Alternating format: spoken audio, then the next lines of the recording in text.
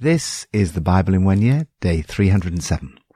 How can you approach God? The more I study it, the more I love it. The book of Hebrews appears to be addressed to Jewish Christians.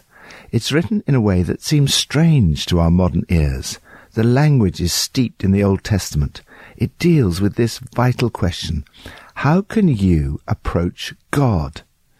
The author's answer is through Jesus, our great high priest. The high priesthood of Jesus is the pinnacle of the letter. It's the only New Testament document that expressly calls Jesus a priest.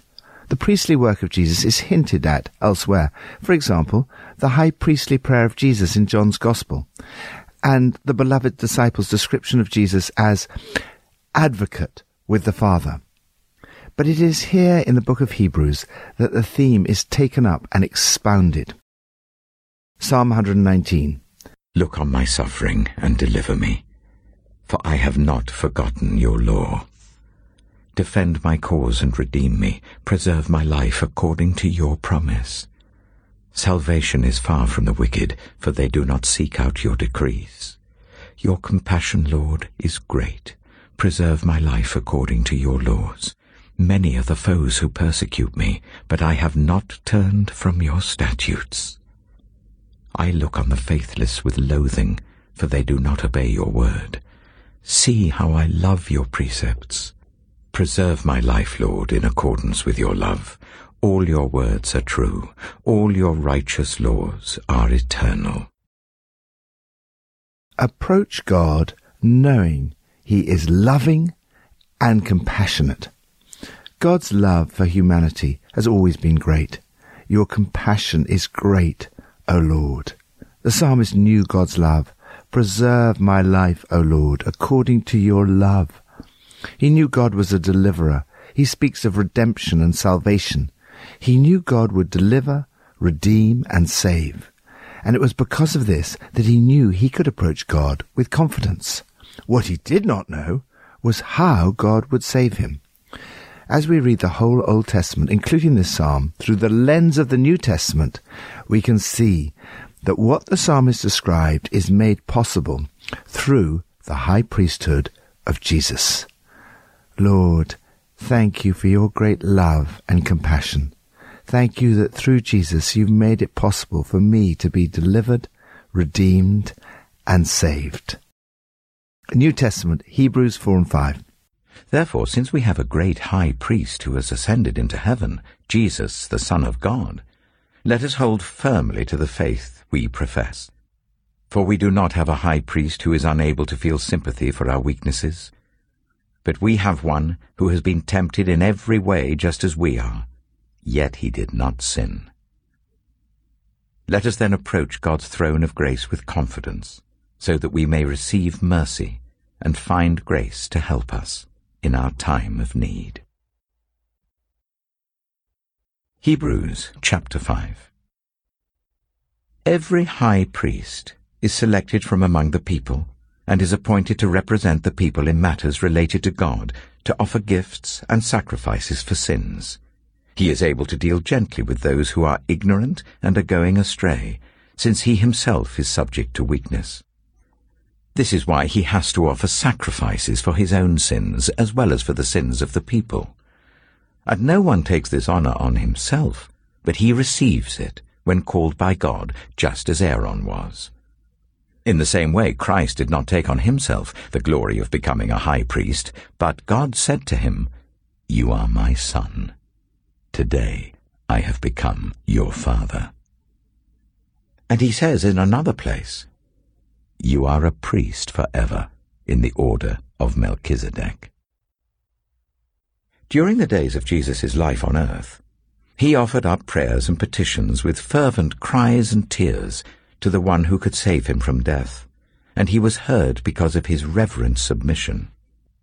Son though he was, he learned obedience from what he suffered, and once made perfect, he became the source of eternal salvation for all who obey him, and was designated by God to be high priest in the order of Melchizedek.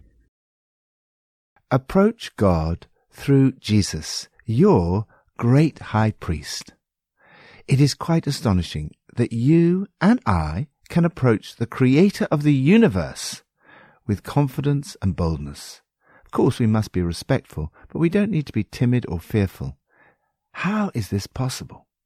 As the writer introduces the central theme of this letter, the high priesthood of Jesus, he makes the point that the main purpose of his letter is to encourage them to hold firmly to the faith we profess. Learning more about who Jesus is enables you to stand firm in your faith through the storms and temptations of life. Jesus is unique. The great high priest is both the Son of God and fully human. He's able to sympathize with your weaknesses, and he has been tempted in every way, just as we are, yet was without sin. Jesus had all the same feelings you have. There were times when he felt like doing the wrong thing, but always chose to do the right thing. As you speak to him in prayer, you can know that he knows how you are feeling. There were 3 necessary qualifications for the priesthood: humanity, selected from among human beings; compassion, able to deal gently; divine appointment, called by God. Jesus exactly fits the role. But Jesus belonged to the tribe of Judah, not Levi, and therefore he lacked qualification for the normal priesthood, which was made up of descendants of Moses' brother Aaron, who was a Levite. Thus the writer identifies him with a new order of priests, identified with the Old Testament character Melchizedek, who was a priest of God Most High and ministered to Abraham. The book of Hebrews shows how in every way the priesthood of Melchizedek was superior to that of Aaron. Because Jesus' priesthood is like Melchizedek, it's eternal. It is therefore effective for all time. It affects those who lived before Jesus as well as those who lived after him. Jesus is your representative. He's both the model priest and far superior to any other priest. Jesus gained experience through the things he suffered. God uses everything in your path, however painful, for you to gain experience. You can learn to use your pain for someone else's gain. Rick Warren writes, God loves to turn crucifixions into resurrections. The things you wish were most removed from your life are often the very things that God is using to shape you and make you into the believer he wants you to be. He wants to use that problem for good in your life. There's something more important than your pain. It's what you're learning from that pain. Like us, Jesus gained experience through what he suffered. However, unlike us, he's without sin. Therefore, he did not need to offer sacrifices for his own sins. He is the source of eternal salvation for all who obey him.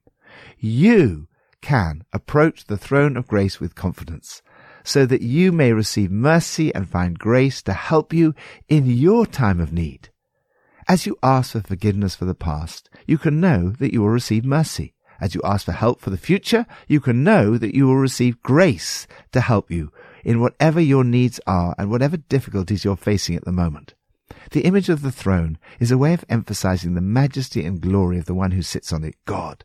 Yet, through Jesus, you can approach God in prayer and worship no matter how you're feeling or what you've done. Lord Jesus Christ, thank you that through your sacrifice, I can approach the throne of grace with confidence, receive mercy, and find grace to help me in my time of need. Old Testament, Ezekiel 1-3. In my 30th year, in the 4th month on the 5th day, while I was among the exiles by the river Kibar, the heavens were opened, and I saw visions of God. On the 5th of the month, it was the 5th year of the exile of King Jehoiakim, the word of the Lord came to Ezekiel the priest, the son of Buzi, by the river Kibar in the land of the Babylonians. There the hand of the Lord was on him. I looked, and I saw a violent storm coming out of the north, an immense cloud with flashing lightning and surrounded by brilliant light. The center of the fire looked like glowing metal, and in the fire was what looked like 4 living creatures. In appearance their form was human, but each of them had 4 faces and 4 wings. Their legs were straight, Their feet were like those of a calf and gleamed like burnished bronze. Under their wings, on their 4 sides, they had human hands. All 4 of them had faces and wings, and the wings of one touched the wings of another. Each one went straight ahead. They did not turn as they moved. Their faces looked like this. Each of the 4 had the face of a human being, and on the right side each had the face of a lion, and on the left the face of an ox. Each also had the face of an eagle. Such were their faces. They each had 2 wings spreading out upwards, each wing touching that of the creature on either side, and each had 2 other wings covering its body. Each one went straight ahead. Wherever the Spirit would go, they would go, without turning as they went. The appearance of the living creatures was like burning coals of fire, or like torches.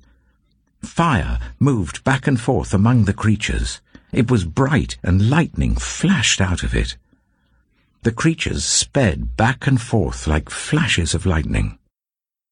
As I looked at the living creatures, I saw a wheel on the ground beside each creature with its 4 faces. This was the appearance and structure of the wheels. They sparkled like topaz, and all 4 looked alike. Each appeared to be made like a wheel intersecting a wheel. As they moved, they would go in any one of the 4 directions the creatures faced. The wheels did not change direction as the creatures went. Their rims were high and awesome, and all 4 rims were full of eyes all around. When the living creatures moved, the wheels beside them moved, and when the living creatures rose from the ground, the wheels also rose.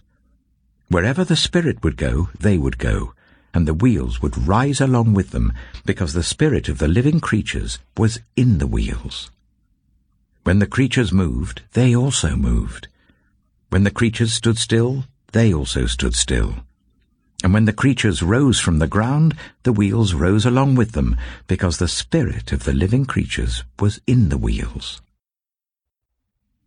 Spread out above the heads of the living creatures was what looked like something like a vault, sparkling like crystal and awesome.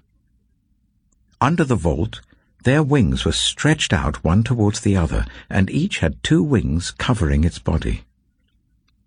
When the creatures moved, I heard the sound of their wings, like the roar of rushing waters, like the voice of the Almighty, like the tumult of an army. When they stood still, they lowered their wings. Then there came a voice from above the vault over their heads as they stood with lowered wings. Above the vault, over their heads, was what looked like a throne of lapis lazuli, and high above on the throne was a figure like that of a man. I saw that from what appeared to be his waist up, he looked like glowing metal, as if full of fire, and that from there down he looked like fire, and brilliant light surrounded him. Like the appearance of a rainbow in the clouds on a rainy day, so was the radiance around him. This was the appearance of the likeness of the glory of the Lord. When I saw it, I fell face down, and I heard the voice of one speaking. Ezekiel chapter 2. He said to me, "Son of man, stand up on your feet, and I will speak to you." As he spoke, the Spirit came into me and raised me to my feet, and I heard him speaking to me. He said, "Son of man, I am sending you to the Israelites, to a rebellious nation that has rebelled against me. They and their ancestors have been in revolt against me to this very day. The people to whom I am sending you are obstinate and stubborn. Say to them, 'This is what the Sovereign Lord says.' And whether they listen or fail to listen, for they are a rebellious people, they will know that a prophet has been among them. And you, Son of Man, do not be afraid of them or their words. Do not be afraid, though briars and thorns are all around you, and you live among scorpions. Do not be afraid of what they say, or be terrified by them, though they are a rebellious people. You must speak my words to them, whether they listen or fail to listen, for they are rebellious. But you, Son of Man, listen to what I say to you. Do not rebel like that rebellious people. Open your mouth and eat what I give you. Then I looked, and I saw a hand stretched out to me. In it was a scroll, which he unrolled before me. On both sides of it were written words of lament and mourning and woe. Ezekiel chapter 3. And he said to me, Son of man, eat what is before you. Eat this scroll. Then go and speak to the people of Israel. So I opened my mouth, and he gave me the scroll to eat. Then he said to me, Son of man, eat this scroll I am giving you and fill your stomach with it. So I ate it, and it tasted as sweet as honey in my mouth. He then said to me, Son of man, go now to the people of Israel and speak my words to them.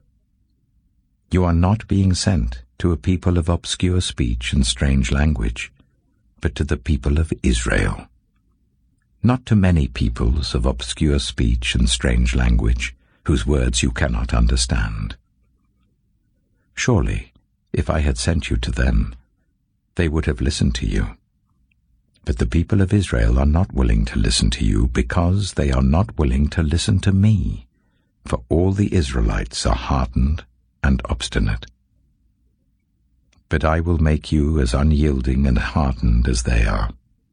I will make your forehead like the hardest stone, harder than flint.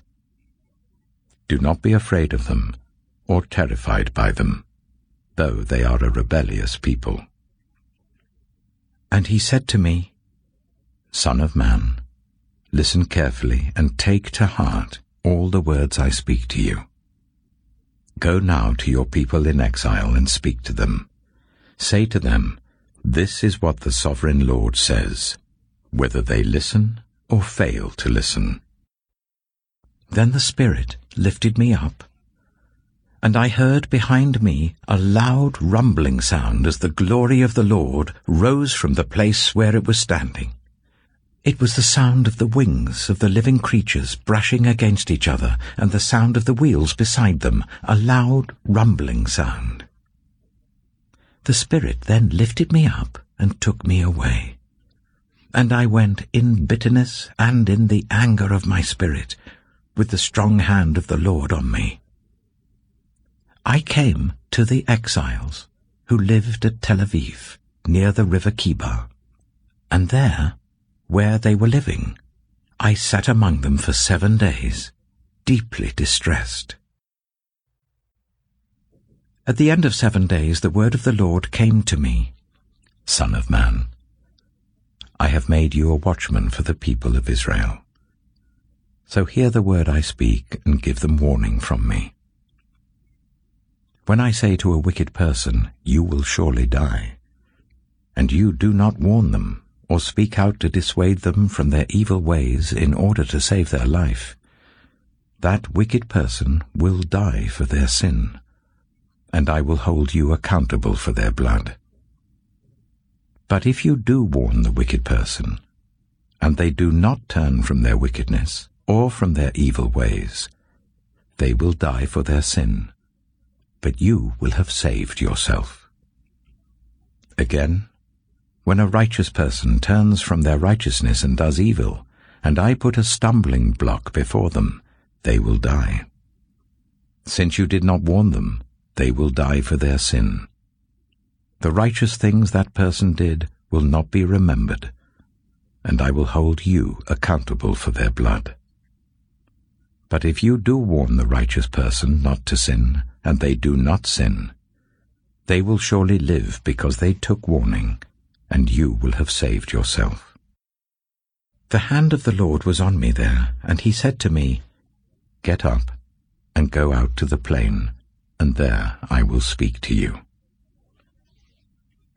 So I got up and went out to the plain, and the glory of the Lord was standing there, like the glory I had seen by the river Kibar, and I fell face down. Then the Spirit came into me and raised me to my feet. He spoke to me and said, Go, shut yourself inside your house. And you, son of man, they will tie with ropes. You will be bound so that you cannot go out among the people. I will make your tongue stick to the roof of your mouth, so that you will be silent and unable to rebuke them, for they are a rebellious people. But when I speak to you, I will open your mouth, and you shall say to them, This is what the Sovereign Lord says. Whoever will listen, let them listen, and whoever will refuse, let them refuse, for they are a rebellious people. Approach the throne of grace with confidence.